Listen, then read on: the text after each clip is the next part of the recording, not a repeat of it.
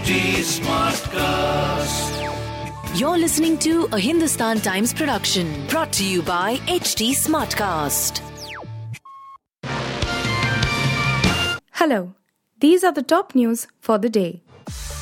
Unclogging prisons and trial courts could be a perfect way of celebrating 75 years of India's independence, said the Supreme Court on Friday while imploring the union government to quickly come up with measures for facilitating the release of under trials and those convicted of minor offences.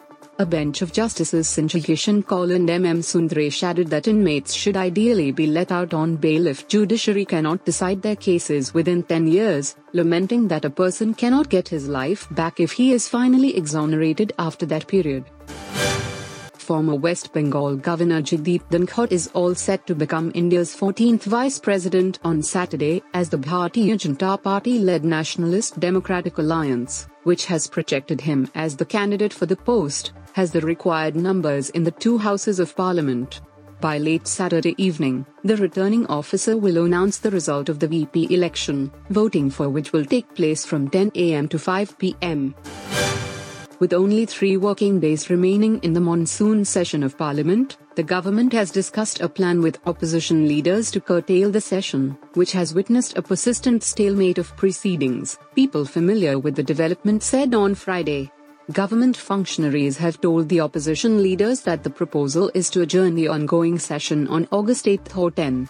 A final decision is yet to be taken, said a senior functionary.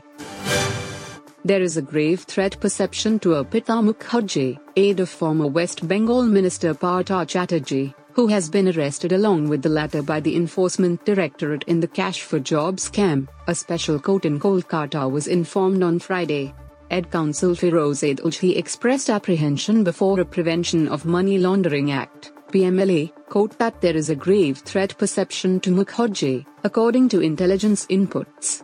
He also said that the food and water, which she would be provided in jail, should be checked, Mukherjee's counsel Niladri Bhattacharya said.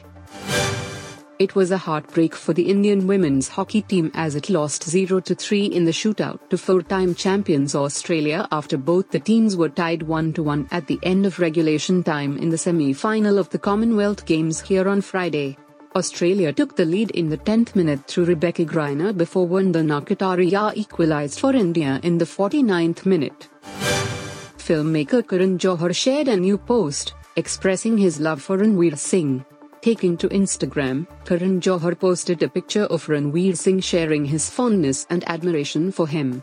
Karan says he has the ability to make everyone feel so special and that he is a solid guy. Karan Johar captioned his post as, "So, there is no occasion, no marketing agenda, no launch coming up. Nothing. This is just a feeling I have which I feel like sharing with everyone. I have grown to love Ranveer Singh. The man. The person. The ball of love that he is. His ability to make everyone he meets feel so special. The love that he exudes and that consumes his being and his entire aura. His passion to express every little gesture of love."